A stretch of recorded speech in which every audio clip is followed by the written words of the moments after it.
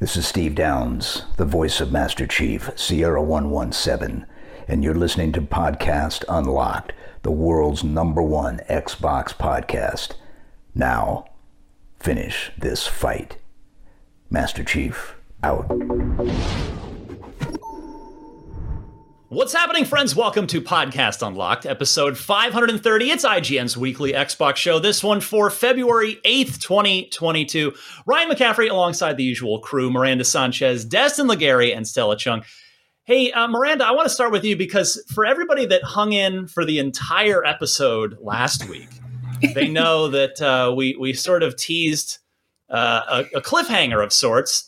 And you have delivered. So we talked about I don't know if you want to recap it again real quick, but Microsoft partnered up and did some Xbox themed nail polishes, which you have. Yeah, so I got 6 of the collection, which is quite a lot. So the big draw to these is one, they're just like loosely named after Xbox things. So I did my nails. I'm trying to hold them. If you guys aren't watching, I have 3 nail polishes in my hands right now. It's very goofy.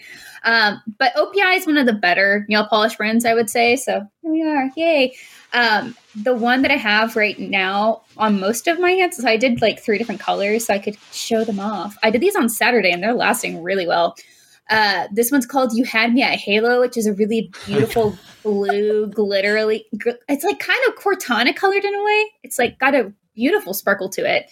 And then there's this other one that is called Sage Simulation, which is another more Halo-esque one. So it's kind of a partnership with Microsoft and focusing on Halo and Forza. So both of them have in-game rewards, but of course the Halo one's the one I want because you get a glittery Spartan that's purple. And I was like, yes, thank you.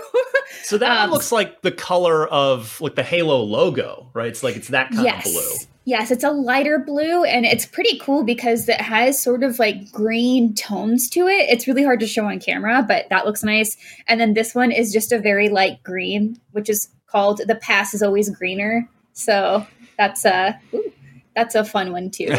But yeah, so it's just cool to have nail polish that's themed after my controllers and stuff. So like when I hold like any little bits around my desk, I'm like, oh yes, look at my nails. I'm ready to be a gamer.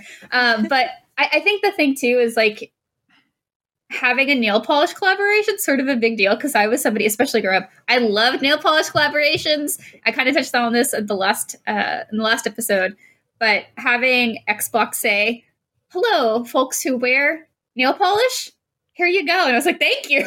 So, especially because I get a special Halo skin that I think not a lot of people are going to have unless they have other fellows buying nail polish for them. Or you could also just buy nail polish, guys. Just wear it. No, why not?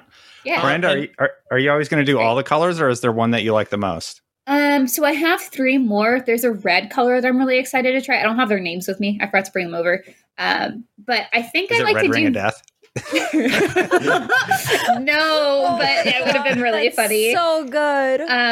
No, I'll probably do like a few different every time just because I think they look really good together. And like the 3 or the 6 that I got kind of look like a set. So I'll keep mixing it up. Nail polish lasts a long time and it takes a long time to get through all of it. So I'll have a lot of different colors. The big thing I'm taking away from this, not knowing a thing about nail polish, is that you're saying that Microsoft didn't just like partner up with some cheap, this isn't like a cash grab. It sounds like it's actual good quality nail polish. Yeah, absolutely. And I think that's something that was really exciting for me because OPI is like one of the more, it's very goofy to say, one of the premier nail polish brands. So being able to have something that's like that, because it feels more marketed to say, adults and more mature women who have probably been gaming all their life and then saying like, hey, here's for you. And then you can get some exclusive stuff in game too. And it was just nice to see that.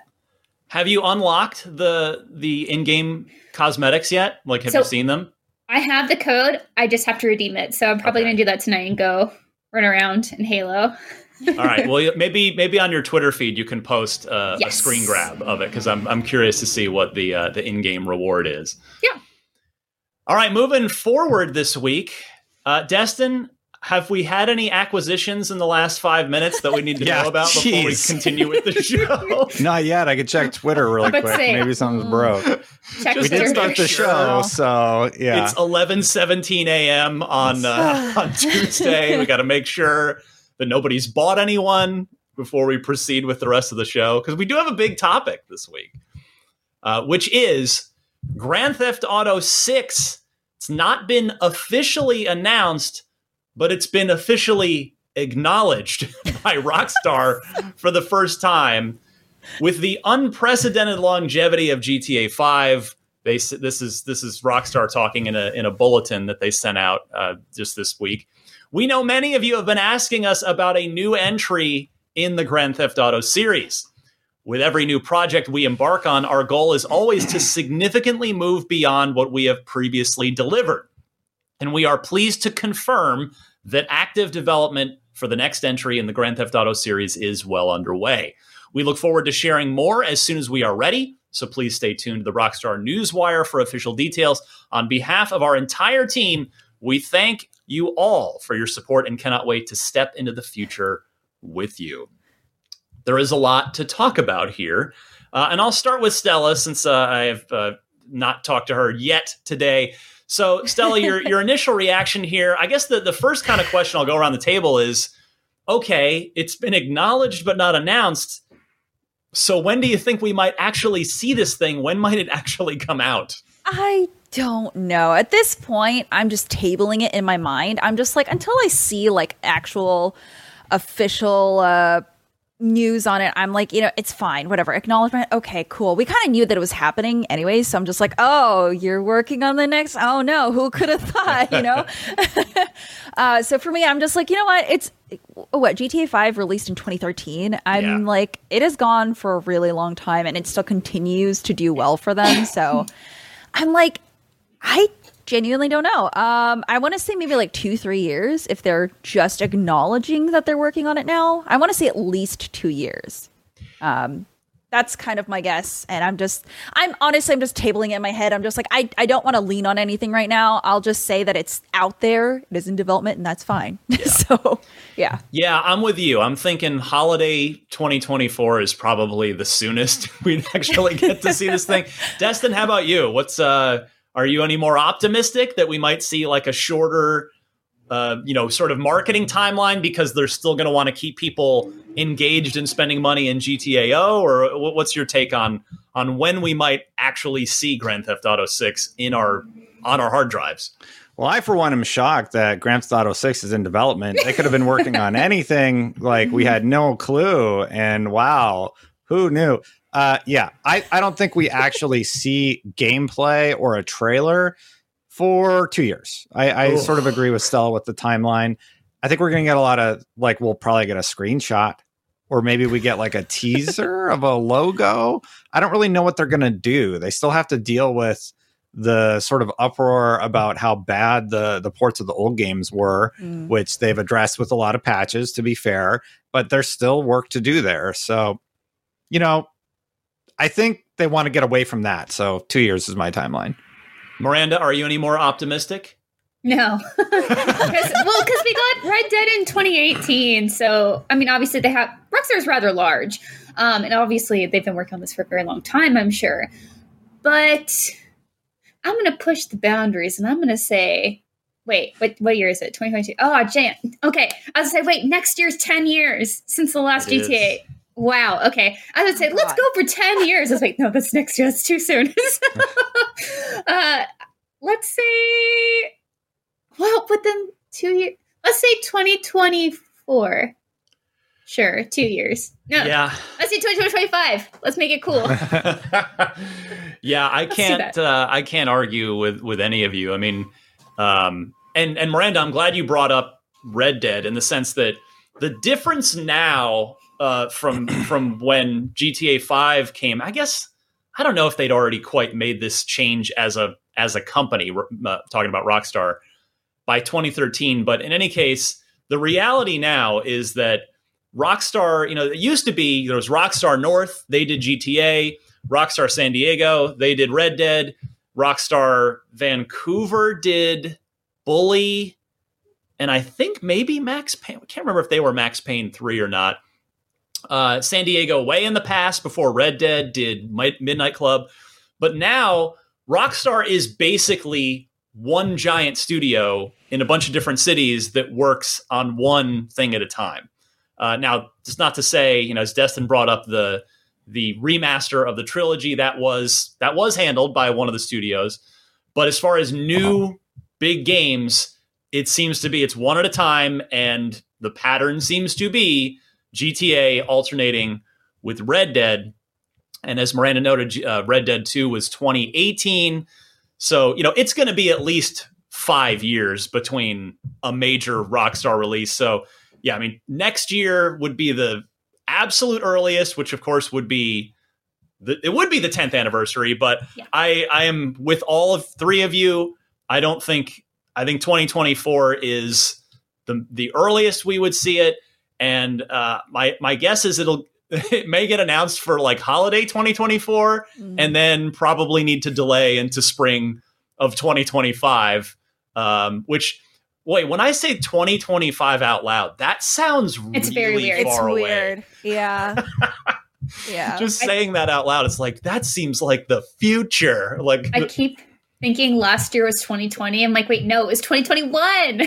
It's wild. Well, this year is going to be the marketing for the next gen release, right? I don't think they're going to muddle that up with GTA 6. I believe they announced in their earnings call like yesterday that they're going to focus on Red Dead Online being like a standalone experience and GTA Online being a standalone experience. I think, don't quote me on that. But I have to imagine that we get a few years of that. And Red Dead Online right now, the community is desperately asking for them to do something about the state of the game. Yep. So hopefully that will be addressed sometime soon. But like I said, I think they want to focus on a few of their initiatives that are happening right now. And that's additionally part of the reason why I think it's going to take 2 years before we see anything about GTA 6. They want to make sure Red Dead's in a good place. GTA Online is in a good place. The old remasters are back in a good place, and that the next gen version of the games launches for the third time and goes off without a snag. By the way, Destin, I know that was like a slip of the tongue, but I want to endorse. Can we start calling these kinds of, releases of old games? Can we start calling them regens? Right? Yeah, because it totally works. It sounded really good. Yeah. Yeah. I love it. All right. So we're all in agreement that we're not going to see 6 for quite some time.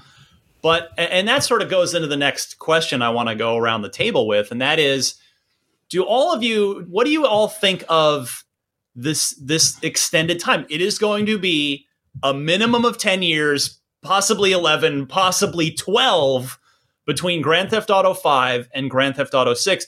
Do you think that gap will hurt the sort of hype and interest in GTA 6, or will that long gap create a thirst and it will actually help its hype and marketing? Stella, I'll go your way first. Okay. I mean, I don't think it's helping or hurting, honestly. I think it's kind of just a neutral territory. Like, they're definitely giving GTA 5, run of the money. Like, they're letting people enjoy it. And it's fine, right? I mean, so we were kind of having this discussion last week about Call of Duty, how pumping out titles every year is a lot, doesn't really let the game sit. Of course, GTA 5 has been sitting for a little bit too long. But like the fact that people are still enjoying it, the fact that there are mods like NoPixel and stuff that let people RP in GTA is huge. So there is still a very big community that plays GTA actively. I don't think that, okay. So if this was something like Cyberpunk, where they released a bunch of stuff and were like, hey, yeah, this is going to be out, look at all this cool stuff. And if we were expecting things from GTA 6, then yes, I think that this amount of time that they are spending between 5 and 6 would hurt them. But because we have nothing, we have no expectations, we have no information, I think it's fine. So I think we're just kind of in this neutral, like, waiting territory where it's just like, oh, I mean, it sucks, but I mean, we don't know what city it's going to be. We have literally no information about the next title. We have nothing. So it's like, okay, well, cool. They're working on it. I guess we'll just see what they have next. So I think it's just kind of like, meh. So it's, if this is Star Trek, we're in the neutral zone right now. So, yeah, there you go. fair to say. Destin, your thoughts, and I know you brought up the GTA 5 next gen release. We're going to talk more about that in a minute because Rockstar did finally give some concrete updates there too. But what do you think? Help or hurt with this long delay? Yeah, I think it's really going to hurt Grand Theft Auto, the biggest. They literally said, yeah, we confirm we're working on Grand Theft Auto 6. And it was like the biggest story of the day, at least, if not the week. So I think it's going to be just fine. I highly doubt that they're going to see even the smallest impact to having a longer development cycle. If anything, I think people are going to be more hyped, Ryan. Okay. I think people will be more excited than anything. Miranda, how about you? I would say Stella makes an excellent point, and that there have been no promises made of anything. And because of that, I think that's better goodwill toward whatever could come. So since we don't have any expectations aside from the standard that GTA 5 and all the previous GTA set, which is a pretty high standard, we can just only look forward to what's coming rather than having to be worried about anything.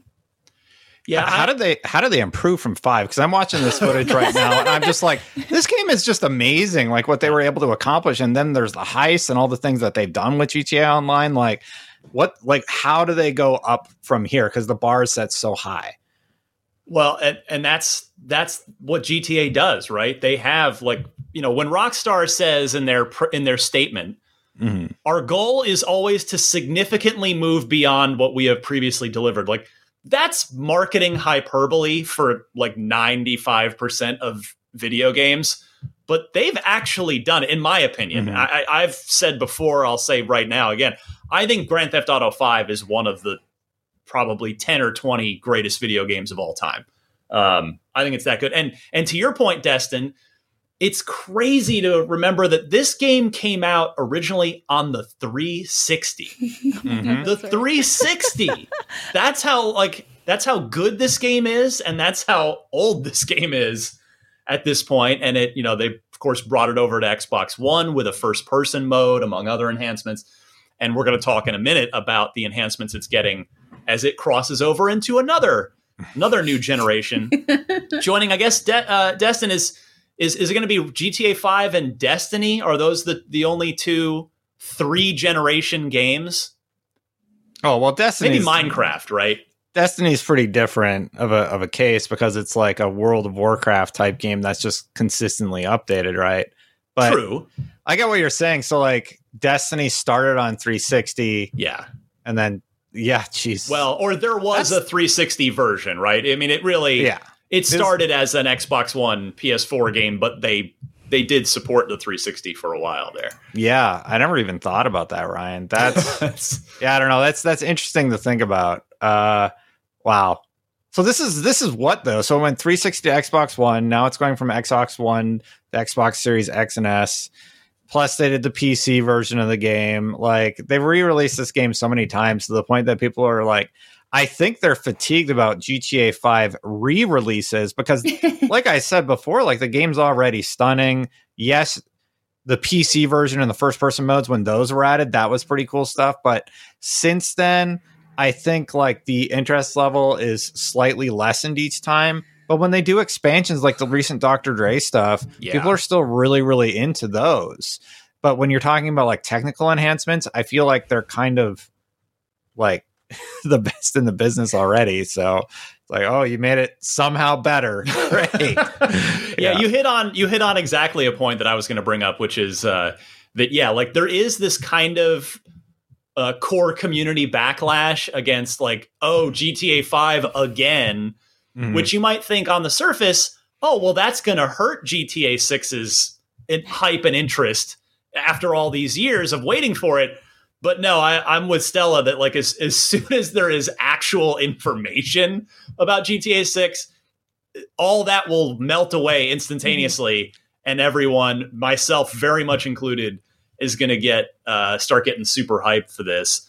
Note that, by the way, of major franchises, there is a major series that is an Xbox exclusive now, by the way, that will actually go longer than Grand Theft Auto 5 to 6 between its own 5th and 6th mainline release and that's Elder Scrolls. Because it's, although for a completely different reason, right? For Grand Theft Auto, it's been this long because GTA Online has turned into this living entity that makes them endless amounts of cash on a monthly basis. But with Elder Scrolls, it's because it's Todd Howard's baby. There's only one Todd Howard, and he was busy with Fallout 4 and now Starfield. But that's like, you think about that too, just as a quick tangent. Elder Scrolls is probably going to be 15 years.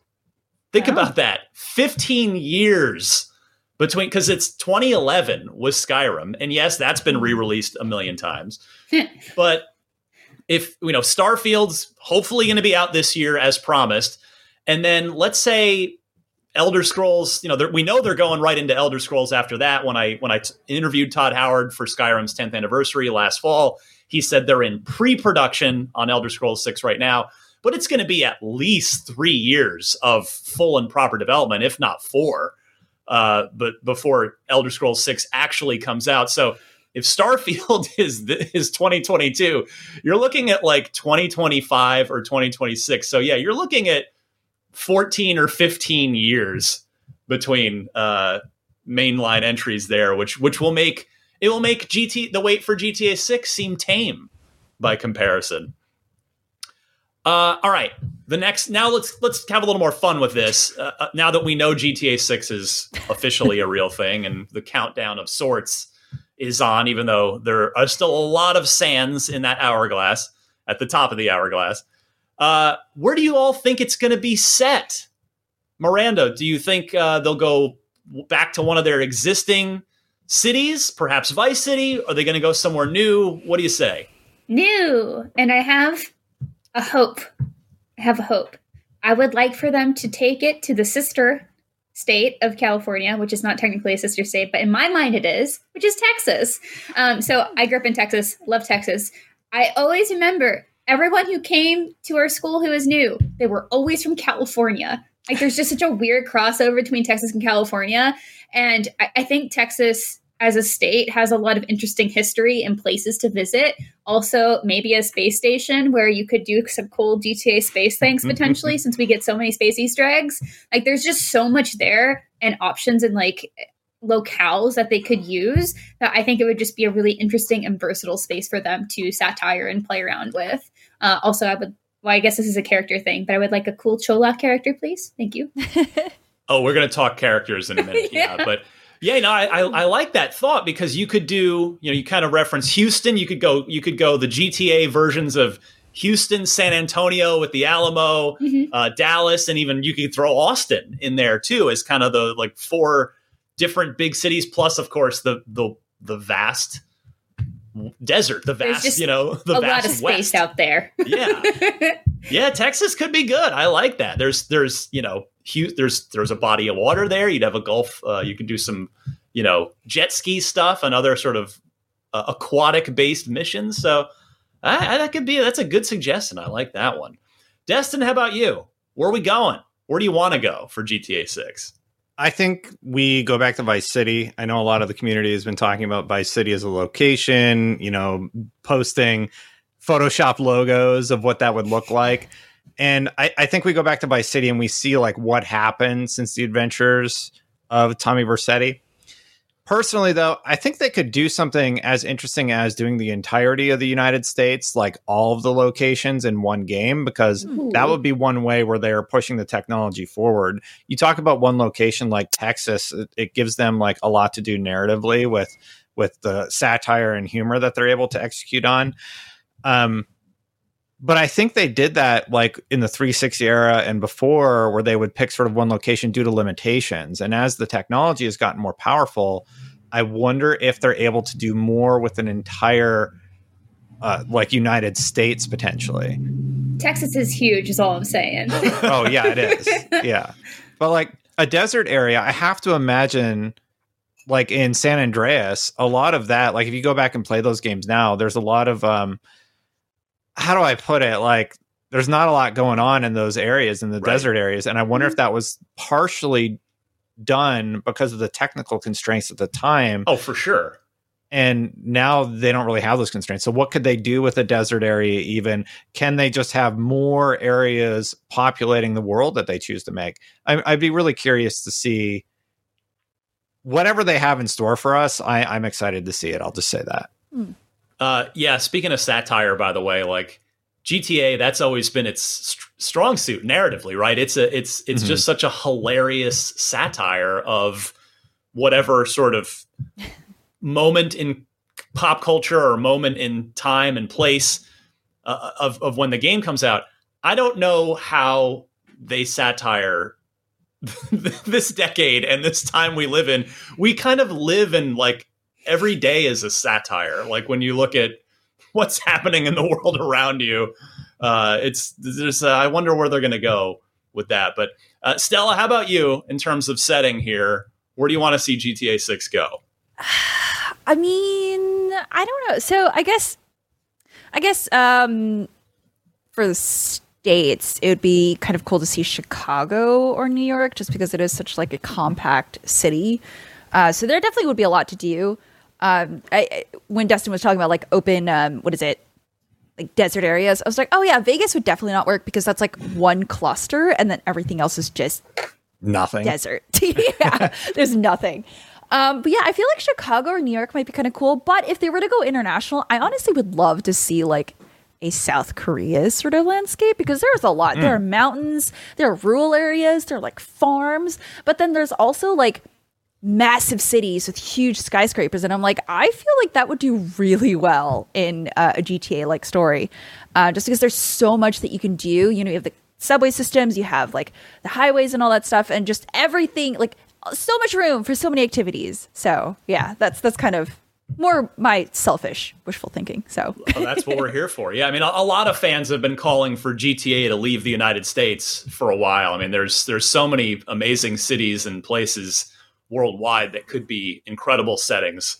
They did London. Game. They did London way back in the day. That's true. Right? In the pre-3D days. Yeah, back when it was a top-down game. Yeah, they did indeed do London.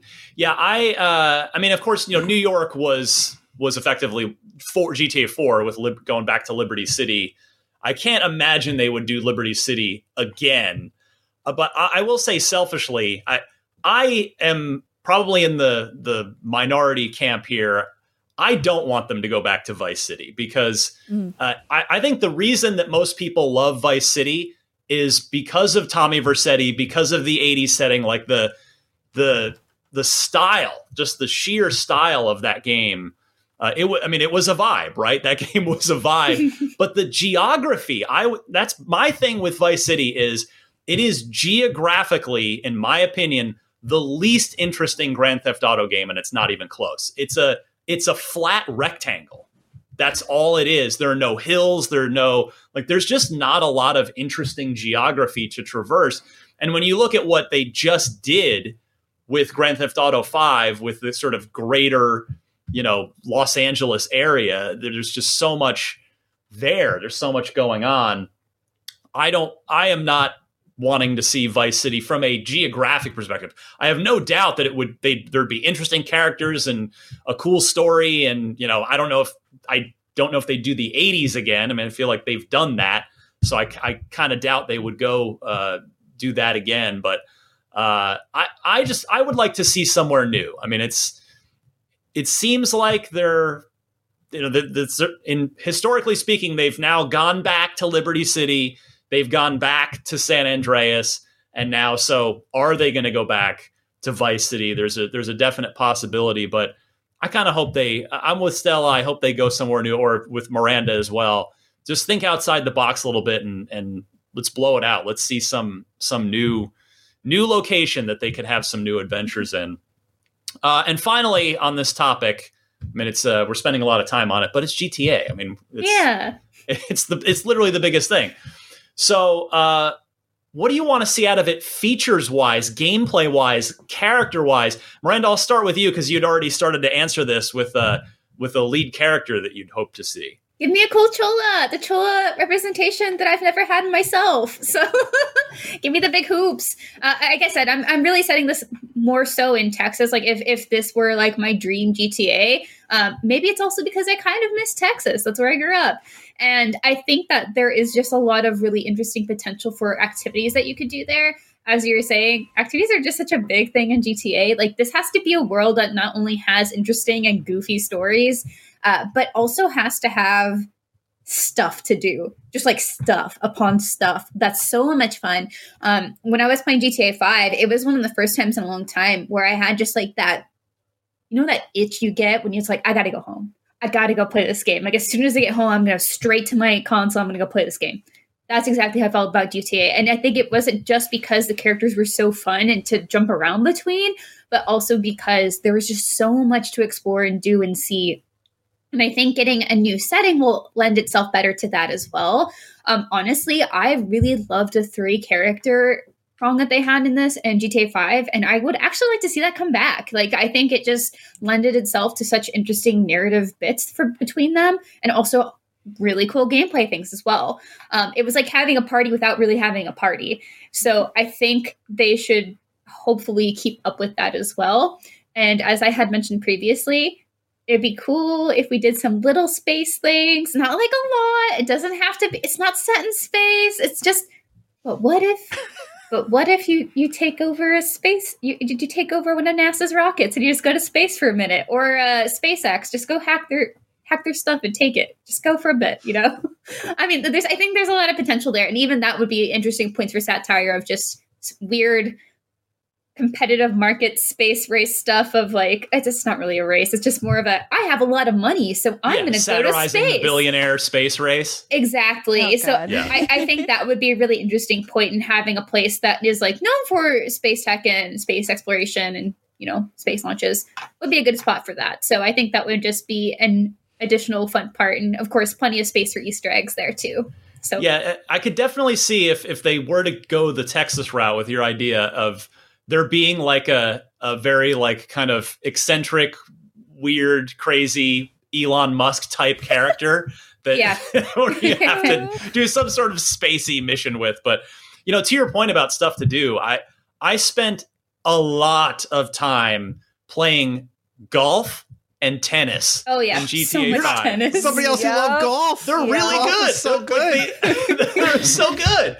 Like this was like a legit golf game, a legit 18-hole golf course in San Andreas, and then the tennis you could play at your house. I think there were several locations you could play, but yeah, it was really good. It's just like how do they do this? It's that GTA detail, man. It's not necessarily the size. I mean, usually in San Andreas they had the geographical size and the insane level of detail. Stella, let me go your way. You know, gameplay wise, feature wise, character wise, what are you hoping for? I mean, just give me more classic GTA, I guess. Like, just talking about GTA 5 and everything that you could do, like, you're bringing back these memories of when I played, like, I would play tennis for, like, an hour with my friend and be like, oh, wait, we haven't done anything. We should go, like, do something else. Like, there's just so much that you can do, and I think that's so fun. So I want more of that, just, like, you know, obviously in an updated new gen release. But yeah, in terms of narrative, like I'm not really worried because they do story so well. Like Rockstar does narrative really well.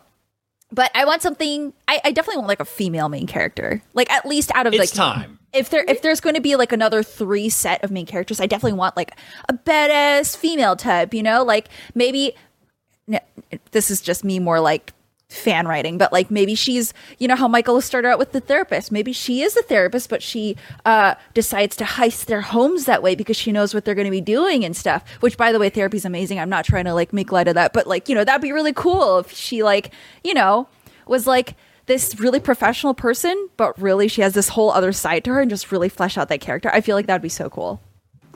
Love it. Destin? Yeah, just thinking on it more, I have to imagine, you know, I brought up, you know, doing all across the United States. They're going to push the tech forward. And I wonder if that's just thinking too small. What if they do multiple locations? What if they do an Asia location? They do a location in the middle of the world and they do the United States, you know? Why not just go everywhere? And I agree with you, Miranda. I love the 3-character thing. It gives them so much so many interesting ways that they can write the dialogue between them and how their lives end up interconnecting by the end of the game. It was really, really interesting. So like maybe you run 3 different crime families across the world and you're just figuring out how to like make the most money possible or something. I don't know, but maybe that's too big. Maybe that like doesn't work for the world of Grand Theft Auto. Like I said, there's so many different ways they could play it. They could just do traditional New York or Florida or Texas, like Miranda said. But they said they want to push things further. So I'm trying to think like, well, what does that mean? Does that mean the world? Does that mean the whole of the United States? That's what I'm curious about. Well, I'm with all of you on the multi-character thing. It was a great part of 5. And remember that I remember when 5 hadn't come out yet and we were previewing it, look at it. I remember having conversations in the office like, I don't know if this 3-character thing is going to work. And it totally worked, to Rockstar's credit. And the SSDs on these new consoles would lend themselves very well to jumping around the world between multiple characters as well. So, I did just get done saying that, if they do go back to Vice City, which I'm not rooting for, that I doubt they'd do the 80s, but I wonder if wherever the game is set, I wonder if they might go 90s potentially, if they're going to do a period piece. Doing 90s things seems to kind of be the pop culture moment du jour right now. Although I guess that could be both a blessing and a curse in terms of, to what I was saying earlier about the modern day we live in being almost too insane in reality to effectively satire. You could escape that by setting it in the 90s, but it would also kind of put you in that weird spot where you don't really have cell phones that you can utilize in the game for, the way that 4 and 5 put them to such good use. So I don't know. Yeah, I just I'm not looking for scale as much. I mean, it'd be amazing if there are giant states or multiple locations around the world. But for me, what separates GTA from other open world games, and there are so many open world games now, it's the level of detail. It's the little things. It's just the tiniest. I mean, the anecdote I've said a million times, but it's always the first thing that comes to mind, is when I was first playing GTA 5 and just immersing myself in the game. And Miranda, by the way, I felt exactly the same way you did with 5, where it's just, you think about the game when you're not playing it and you can't wait to play it again. Like, that is a rare feeling. There are not a lot of games that elevate to quite that level. And I imagine 6 will at least, heading into it, at least have me feeling that way. And hopefully it will when it comes out too. But the anecdote is when I was playing GTA 5 and I'm just like wandering around and there's this like tour bus thing. I'm like, what the heck? Like, what is this? And I just get on it and you don't carjack it. You just take a seat and it takes you on it's through Vinewood and it takes you on a tour of the stars' homes. And it's like 20 minutes long. I'm sure you could look it up on YouTube how long it actually is. I'm going off memory. But it was an entire, like, they'd recorded this entire script, this whole VO of just this. You just sat and went on this tour of the stars' homes. Oh my God. It's not a mission. It's not on the map. It's basically an Easter egg. But not, because it's not hidden. It's just there in plain sight. Yep. And it's stuff like that because, Rockstar has the talent, the effectively unlimited time, as we've seen, that we're living through now, and unlimited budget.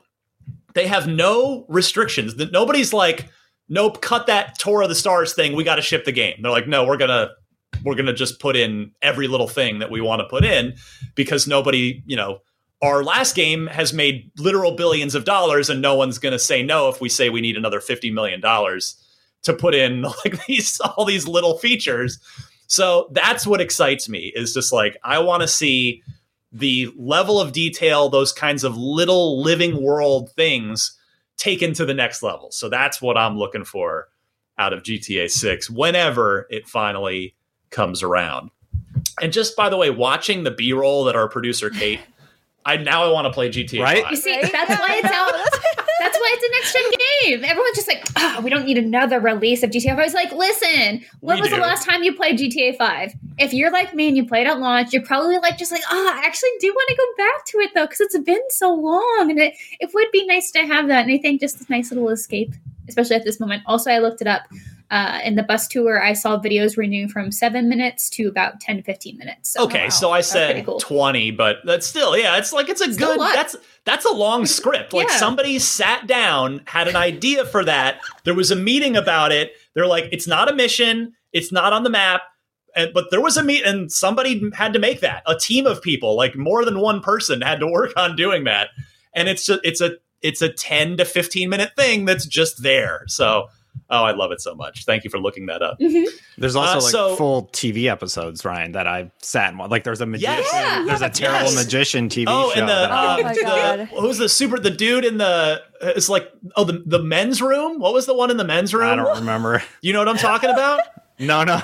Nobody knows. I'm not crazy. It's like, okay, somebody needs to look this up while I introduce the next story, because it's like Boz or Vaz or it's like this like super macho character, and the show, it's in the men's room, and it's hilarious. Okay. Again, like Miranda, I haven't played the game in a long time, which segues directly into our next GTA story, which I'll intro now as Miranda kindly looks this up. So yes, GTA 5's next gen re-release. It's a thing. What's the name of it? It's a talk show with two hosts. It takes place in a set made look like a men's restroom or locker room. I think it was just called The Men's Room with Thank you. Boz Okay. Rutten and Jeremy St. Ives. Okay, so my memory was pretty good. And it's hilarious. So so Miranda, when you get the next gen version, you need to watch The Men's Room because it's hysterical. Okay. All right. So new graphics modes with up to 4K resolution, up to 60 frames per second, texture and draw distance upgrades, HDR options, and ray tracing. Nice. Ooh, Rockstar fancy. also promises that the games will take it. Well, there's just one game. The game will take advantage of new console tech offering faster loading times, immersive 3D audio, platform-specific features like advanced haptic feedback. Sadly, that will not apply to the Xbox version, and much more. And players will be able to perform a one-time migration of their story mode progress and GTA Online characters from Xbox One to Xbox Series X and S. So, Destin, I note there, I'm not poo-pooing any of this, but for people who are hoping and thinking 4K 60, it sounds like it's going to be one or the other and not both at the same time. Yeah, I'm not really sure. It says up to 4K, up to 60, so you'll probably be doing push-pull there. Yeah. I would have to imagine they do something like 1440, upscale to 4K, not native 4K. Right. Native 4K at 30 is usually what places will do, and for like the main campaign, like that seems totally fine. There's also there's this really, really cool mod that's like the realism mod. I just wanted to mention really quick that a lot of people have shown in GTA, where it basically just makes the game look like the real world. So that's not what we're getting with the next gen update. It was just something I was thinking about for GTA 6, actually. All this stuff sounds great. Ray tracing, sure. Personally, like, I think ray tracing is fine, but it's such a resource hog that I would rather SSR in 60 than ray tracing in 30. Like there's always a push-pull when you're pushing stuff to its graphical limits. And that's one where I'm just like, yeah, it's cool, but it's sort of like your personal preference, right? So for Destin, for an older game now, almost a 9-year-old game like GTA 5, when you fire up this Series X version, are you going to go for performance or visual fidelity? Assuming it's a choice. Maybe there will be a 4K 60 option, but I don't like 30 very much anymore. Like for a narrative game, sure, I can do 30 like that. Like if Hellblade's at 30, that'll be totally fine. But I don't know. That's a really tough question for me for a game like this. It's all about Yeah. your personal preference, right? Like, I would probably do 60. Stella, Sorry. what's your hype level for this re-release, and what sort of visual or performance settings are you gonna opt for?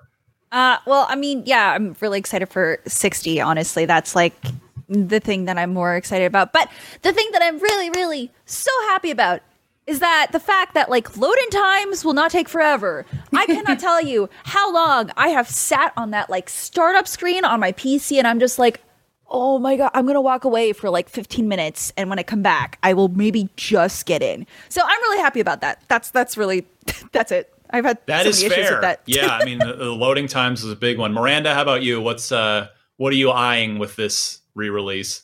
I think I would try 4K first, just because I want to see it look fancy. Yeah, I think I'm with you. I mean, my hope is, I mean, it's not apples to apples, but Insomniac ended up patching Spider-Man Miles Morales, which is amazing, by the way, if you've got a PS4 or PS5. They ended up on PS5. They patched it because at launch, when I played it, it was 30 or 60, and then they patched 30 with the middle ray ground. tracing, or 60 without. And I played with ray tracing because I wanted it to look as good as possible. They ended up patching it, I believe, to 45 frames per second, and maybe they've patched it again since. I'm not sure, but no, I think what happened, Ryan, is they reduced the resolution, but they were allowed you to have all the bells and whistles at 60. So there was a middle ground. Go check out my performance review. Spider-Man Miles Morales is an incredible technical achievement, and it's like one of the best looking games ever. I did the performance review for that, got to interview some people from Insomniac, and just, wow, what a stunning game. Yeah, I thought it was really cool how they gave you the option, right? They did 30, they did 60. And in the performance review, I was like, I wish they had like a middle ground option, like just if they're able to dip the low resolution. And then like a week later, they did it. And I was like, how are you even able to manage all this? It's crazy. And so the reason I bring up Miles Morales is because it is a much newer game than Grand Theft Auto 5. Again, they're different engines, different developers. I'm not trying to draw a straight line between them, but it gives me optimism that because Rockstar is exceptionally talented, they've spent a long time on this next gen release, and the core GTA 5 is pretty old at this point, that hopefully we will get the best of all worlds as options, as fidelity and performance options with this re-release. But yeah, I can't wait to play this again. I've been itching to play it again, but I've decided that like I'm waiting. I got to wait for this proper next gen version, and I think it's going to be worth the wait. I think it's one of the best games ever. And if by some chance anybody watching or listening has not played GTA 5 and you're going to dive in with this Series X version, you're in for a treat. That is going to be a really good time for you. Next this week, Infinity Ward has teased this year's, 2022's Call of Duty game, despite Vanguard shipping less than 3 months ago, like 2+ months ago. This is the year for Call of Duty, Ryan. That game, that Call of Duty this year is almost guaranteed to be Modern Warfare 2. Infinity Ward tweeting from their official studio account, a new generation of Call of Duty is coming soon. Stay frosty. So, Miranda, it's Modern Warfare 2, right? Yeah. Yeah. What else would it be? I don't know. I don't see them deviating from Modern Warfare at any time soon. If they did, that'd be very weird. Yeah, I mean the Stella, did you play? We talked about this. You did play. You enjoyed the Modern Warfare reboot, right? Yeah, it was really great. I loved it. It was the first time in a while that I was like, oh my God, I want to play Call of Duty like after a long day, right? Because usually it would just be Titanfall or Apex. And I was like, oh, yeah, no, this is great. Like the balancing felt really good. Everything, like Time to Kill, felt great. Like I really did not have many complaints about that game, like if at all. So happy about this. Yeah. But I'm also just very, very tired of Call of Duty releases every year. I'm not gonna lie. Like I'm exhausted.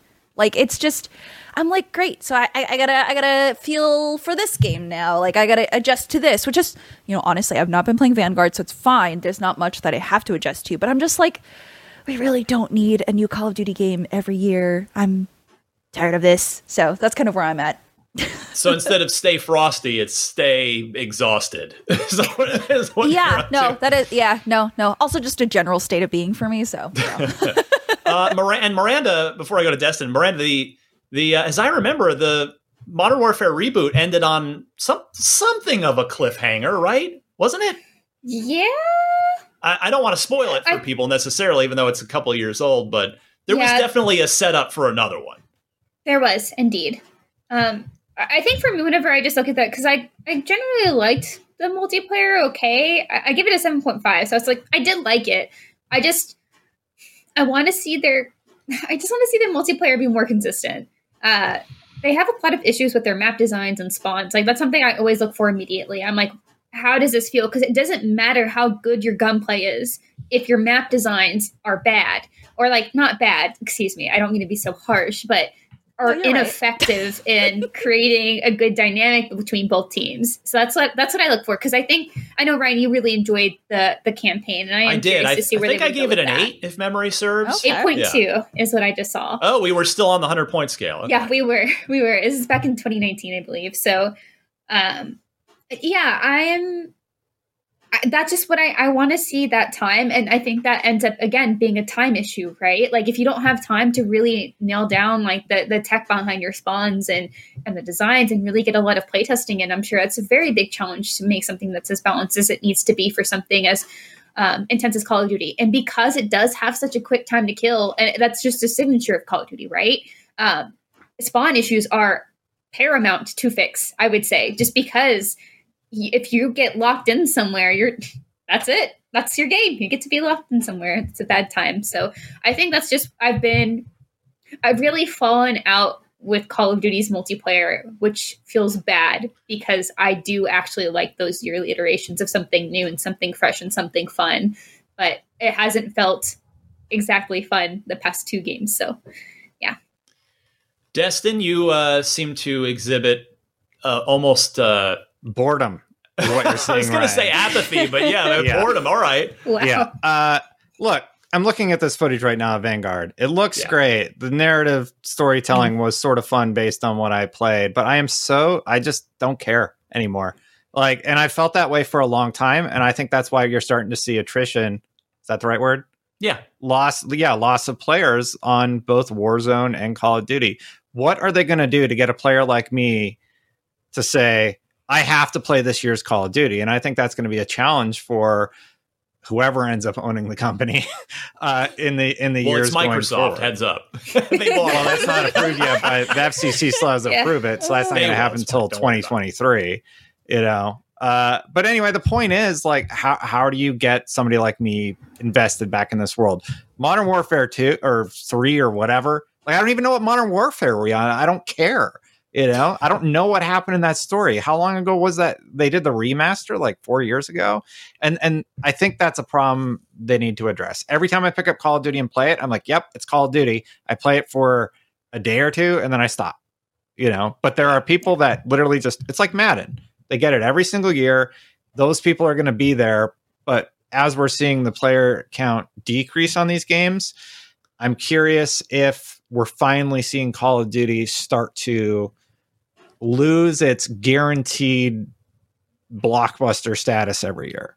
Well, I'm kind of glad you brought this up because it got me thinking while you were talking, and I wonder, kind of obviously this ties into Microsoft since they just acquired Activision Blizzard, and we talked on 1 or 2 shows ago about how some of the leads at Activision we're meeting about, like, do we want to keep doing this as an annual thing with Warzone already out there as a living, service game of sorts.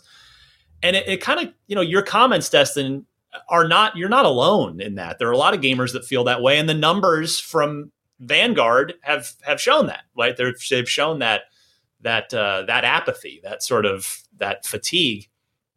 And I wonder if when Microsoft takes over, what do you guys think of the chances that Microsoft gives it a little break and then reboots it? Like, just start over, Call of Duty.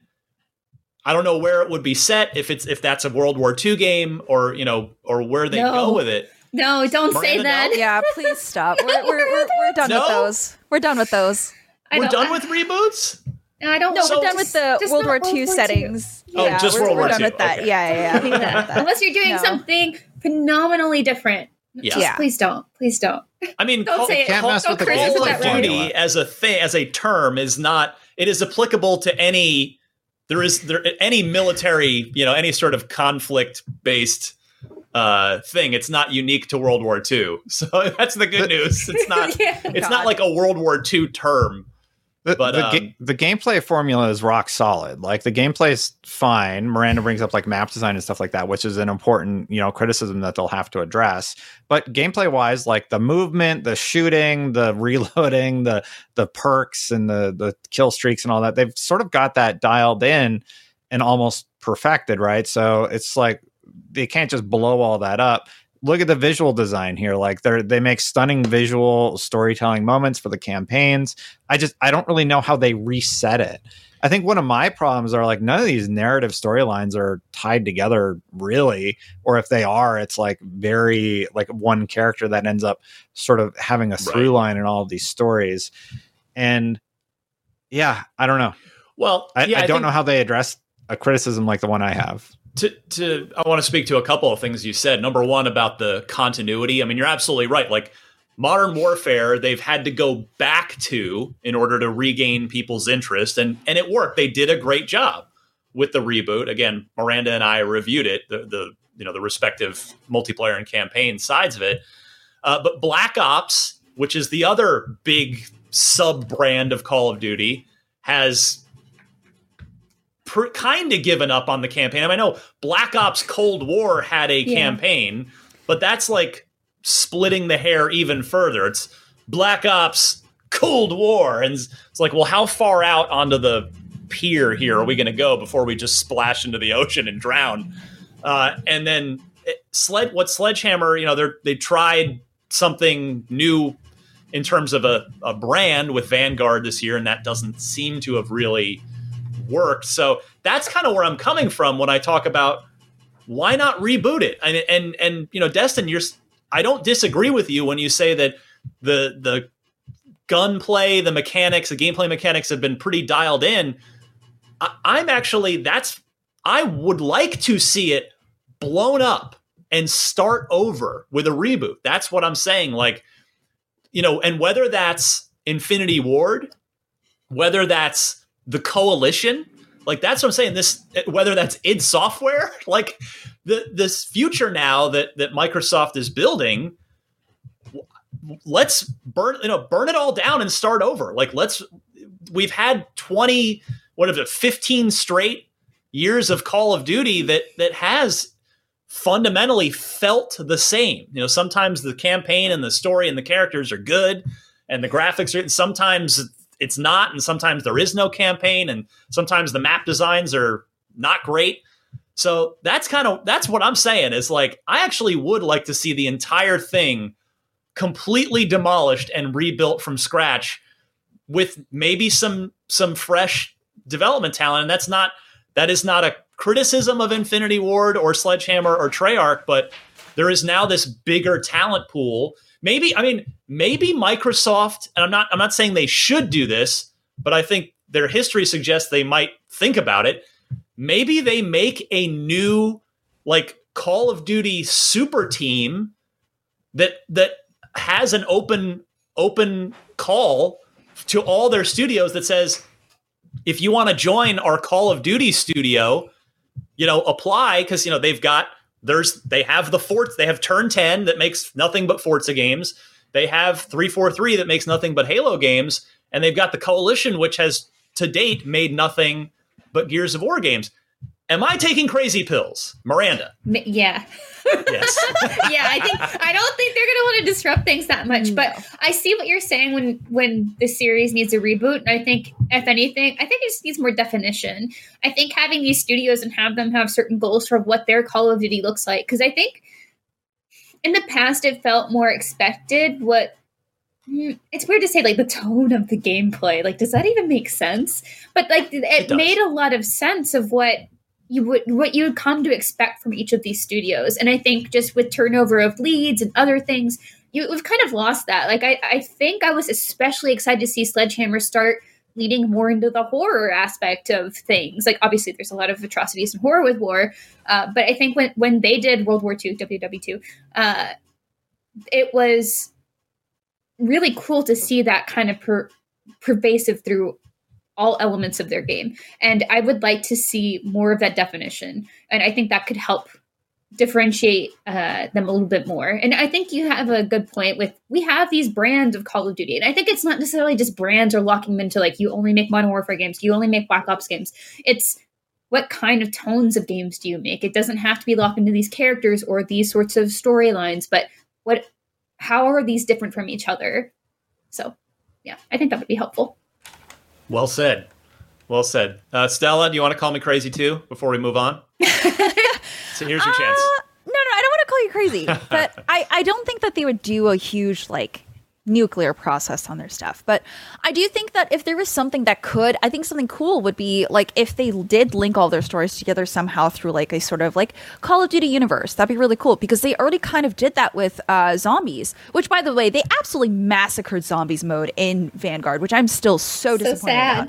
Yeah. So they had this overarching story that linked each of the zombies' campaigns together, which was really cool and actually pretty incredible once you were playing through the storylines and you were able to connect the dots and everything. So something like that with the main campaigns of each game would actually be super cool. And I think that would only add to, like, intrigue to players, because that's, like, a big reason why I got more into zombies, because, like, my friends and I would look up all the Easter eggs and try to be like, oh, wait, so this is before this timeline, this is after, if these events had happened, stuff like that. As for, I think their narrative is fine. I think they do a good job, but, like, again, I do want more spaced out, like, single player games, I guess, and multiplayer, because having to readjust to every single game's meta is so disappointing and, like, a lot of work for a casual gamer, right? Or, like, even a competitive gamer.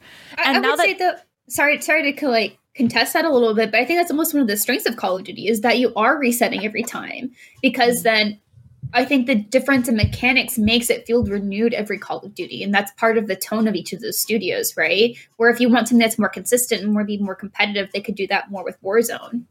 Yeah, I was actually going to bring up Warzone too. Yeah. Like, that's totally fair and that's fine. I think Vanguard just was so disappointing. Like, the way that the guns were just heavily unbalanced. But, like, yeah, because they have Warzone now, I think what Microsoft might do is just focus on Warzone, because, I mean, they really want to make a game that will have to combat against, like, or compete against, like, Apex and stuff, because now Apex is branching outside of Battle Royale. So I think they might try to follow that kind of formula, because, I mean, Warzone does make a lot of money. And the fact that every single season there are always blueprint weapons that rule the meta in Warzone, that gives them a lot of money as well. So if they can move multiplayer to exist in Warzone and have, like, a playlist there where you can play, you know, team deathmatch, stuff like that, as opposed to just Warzone, move multiplayer to one source like that, and have Call of Duty's solo campaigns just roll out every 2 years, I think that's great. That's the dream. Oh, I like that. Yeah. That's kind of my idea on, like, how that could be revived for me, and I wouldn't feel so exhausted. I don't want them to nuke the series. I just want them to do better. Nuke it, Call of Duty Modern Warfare style. No! Yeah, the first one, not the reboot.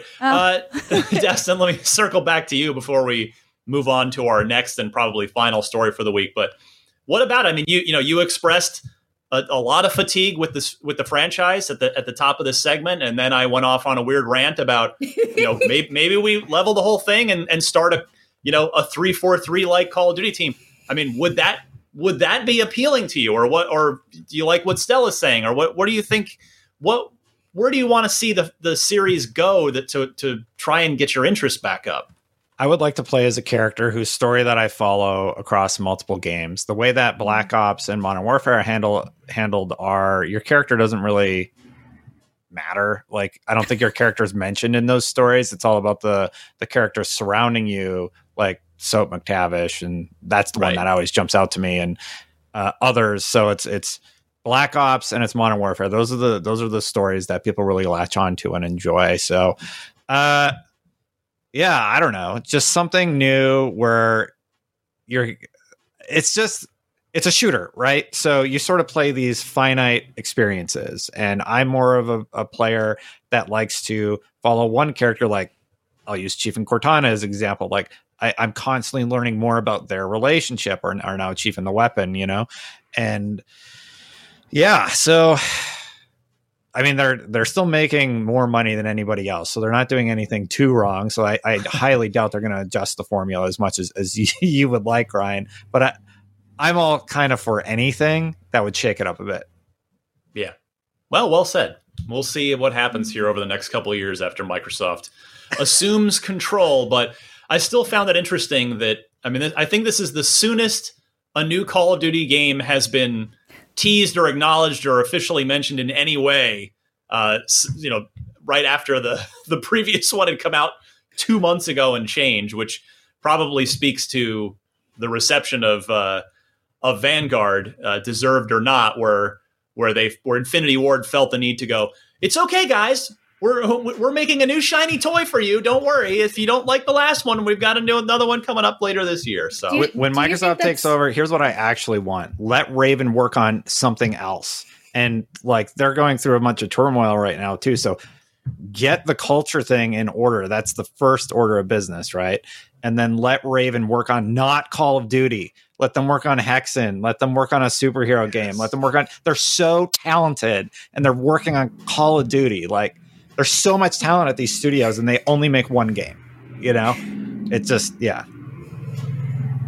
Miranda, did you want to finish the point? Yeah, apologies. I know sorry. Also, Stella, sorry to interrupt you earlier as well. No, I was just it's like, all right. We're fine. No, but really quick, I just wanted to say, do you think that them confirming that they're working on the next Call of Duty is more of a point of the acquisition?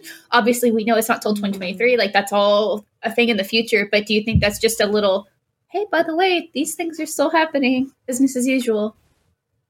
I personally interpret it as a direct response to the disappointment of Vanguard. I don't read anything into the acquisition side of things with that. I think it's just like, hey, you all assume we're working on Modern Warfare 2. We're going to wink, wink, confirm that just to let you know, to get you hyped up for later this year. Don't feel too bad about Call of Duty because we're back, baby. So we'll see. We'll see what happens. I really did enjoy the Modern Warfare reboot. I think for me, it's been my favorite of the Call of Duty campaigns in quite a while. I think I said that in the review as well. And I hope Modern Warfare 2 adds to that list. All right. Our last topic this week here, we've got a bit of time left. I can't believe this story is coming back, but here we go. I know our commenters are going to love it because they love talking about this game. Platinum Games wants to return to Scalebound, and they are now publicly appealing to Phil Spencer to try and make it happen. This story actually came from IGN Japan. Our friend Daniel Robeson and the team there. Speaking to IGN Japan, Platinum president Atsushi Inaba explained that Scalebound creator Hideki Kamiya has been talking about wanting to work on Scalebound again for a while. Kamiya himself added, quote, "I'd like to appeal to Phil Spencer directly. Let's do it, Phil." So, Destin, I got to go your way first on this. This is a game that was canceled a long time ago, but the Xbox community has kind of kept the flame burning on this.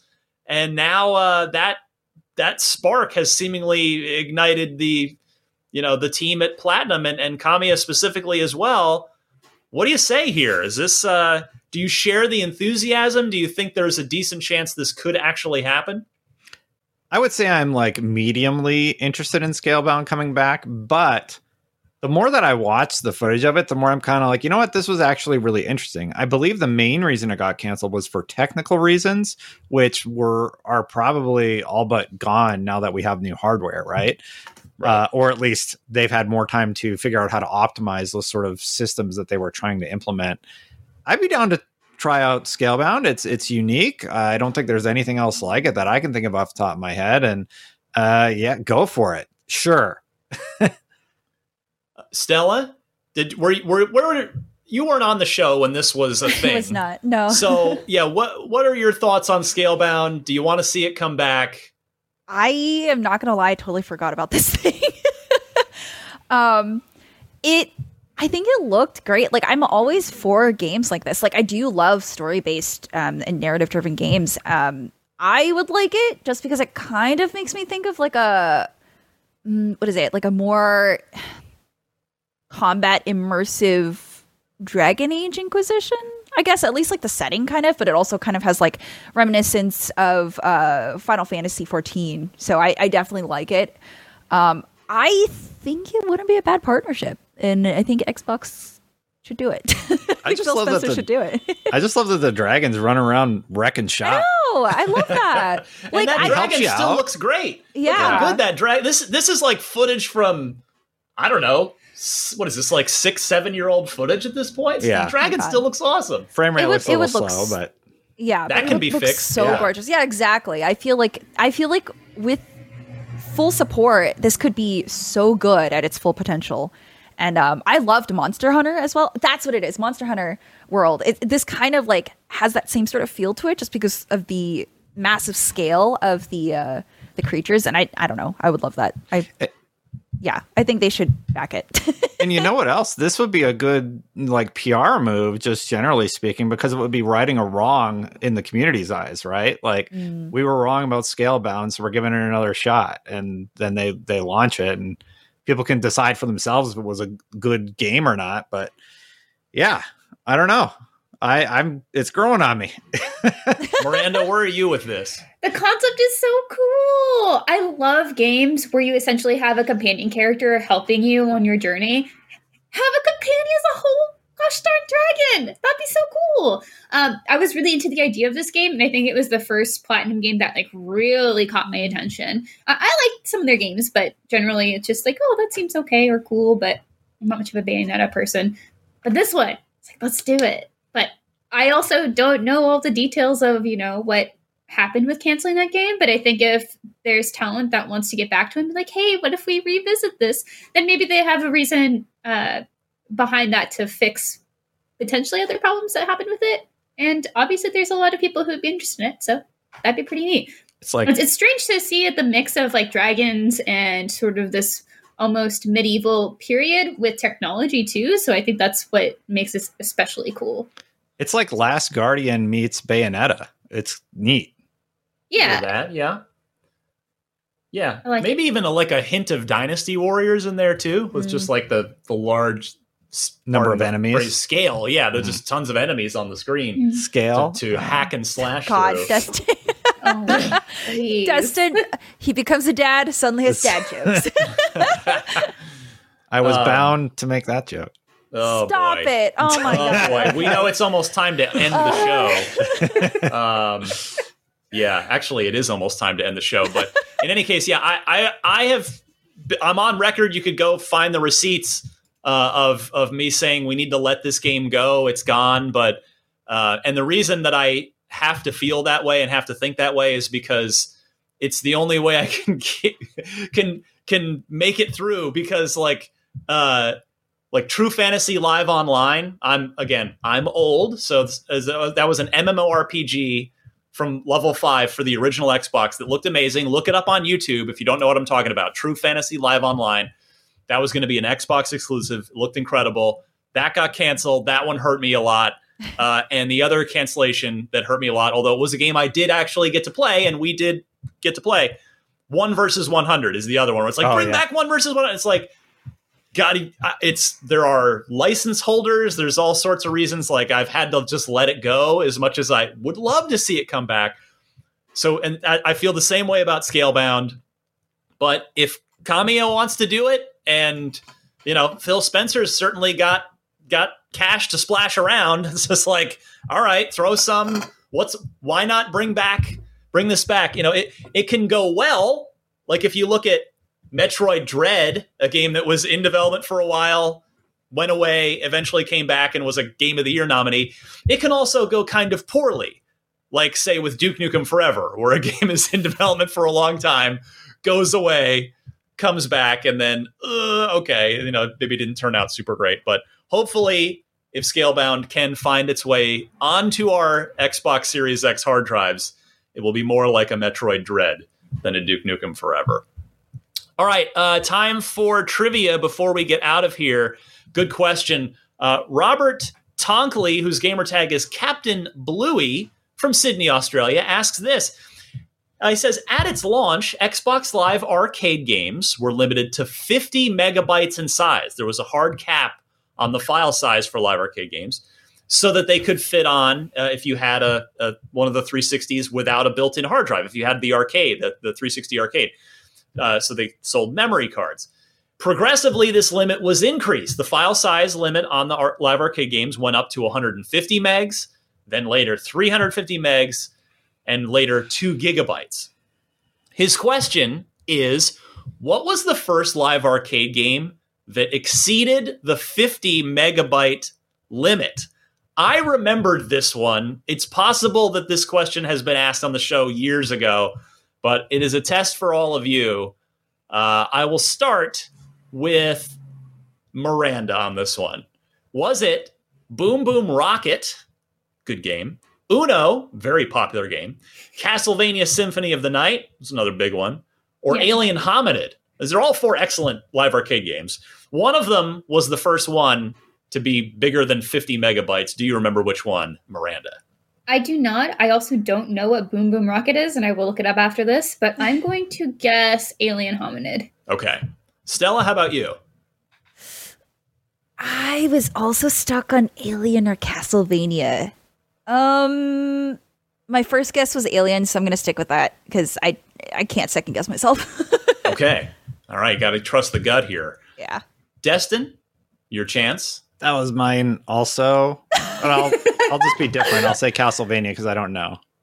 Okay. So interesting strategy. You either you could have gone sink or swim with So that's like, is it too late? No, hey, I'm just being Alien the host. Hominid was like an animated style, and Castlevania was Konami. Who can they just not optimize anything? Like, Wow. that's what I don't remember. Uno, like, is Uno the red herring where like you would think that cards don't take a lot to Oh my god. render, but yeah, all right, whatever. Castlevania. Okay, so you're gonna stick with Castlevania. I just have this bad feeling I'm wrong. Well, I'm glad you stuck with it because it is the right one. Oh, yes! I thought you were gonna move off of it. Castlevania won't be that big, right? Guess myself. No. Let me add the It's okay. point to Destin's. Oh no. That's Here we okay. go. Ryan, So let tied me up, right? Ryan, let me first guess Yes, myself. Miranda 2, Destin 2. Done. All right. Okay. That's not so bad. Thank you to our listener, Robert. Again, his gamer tag, if you want to make a new friend on Xbox Live, Captain Blueys, 2 separate words, Bluey. He's from Sydney. Great job on that one, Robert. You really made the panel sweat. And Destin, congrats on that point. We will play again next week. And you can, by the way, send in your trivia questions. I always need good ones. I barely get more than a couple of weeks. So send in your good Xbox trivia questions to unlocked@ign.com. Include the question, include 4 multiple choice answers. Please note the correct answer in your email, and don't forget your name. We got to get out of here now, though. I am Ryan McCaffrey. You can find me on Twitter at DMC_Ryan.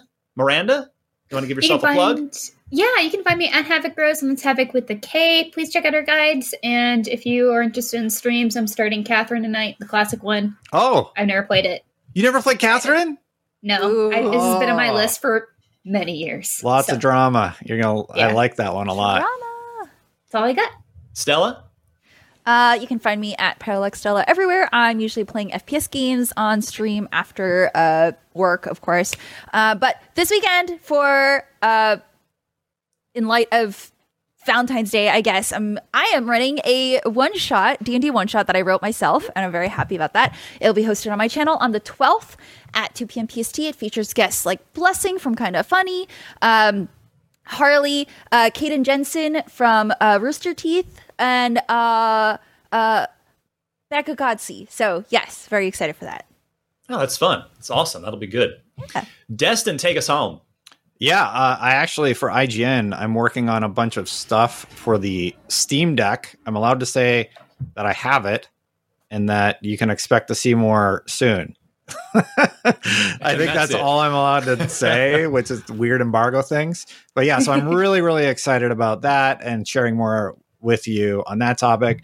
Of course, you know, I do the YouTube thing. You can watch me over at YouTube, the Destin channel. You can order my cookies at the Gary Baker if you want some cookies. Miranda's getting some pretty soon. So very, very happy that most people seem to really like them. So that's my wife and I are doing that together, Still California only for now, Destin? For now, I'm kind of scared to go. There's so much interest, like US wide, that I'm a little scared because the last amount of orders was a lot. So, yay! Yeah, it's a good problem to have, right? Yeah, we'll look forward to Destin's final show here in a couple months after he quits to become a cookie mogul. Yeah. But hey, whatever makes you happy, my friend. So for Destin, Miranda, Stella, and our super producer, Kate, I'm Ryan. This was Podcast Unlocked episode 530. We'll see you again next week. IGN Fan Fest, a massive event celebrating the biggest names in games and entertainment. And it's all powered by you, the fans. Join us for exclusive new looks and deep dives on the most exciting things you can't wait for this year. I just got goosebumps. Brand new gameplay, sneak peeks, stars, and your biggest questions answered. IGN Fan Fest kicks off on February 19th at 11 a.m. Pacific, so don't miss a second of it.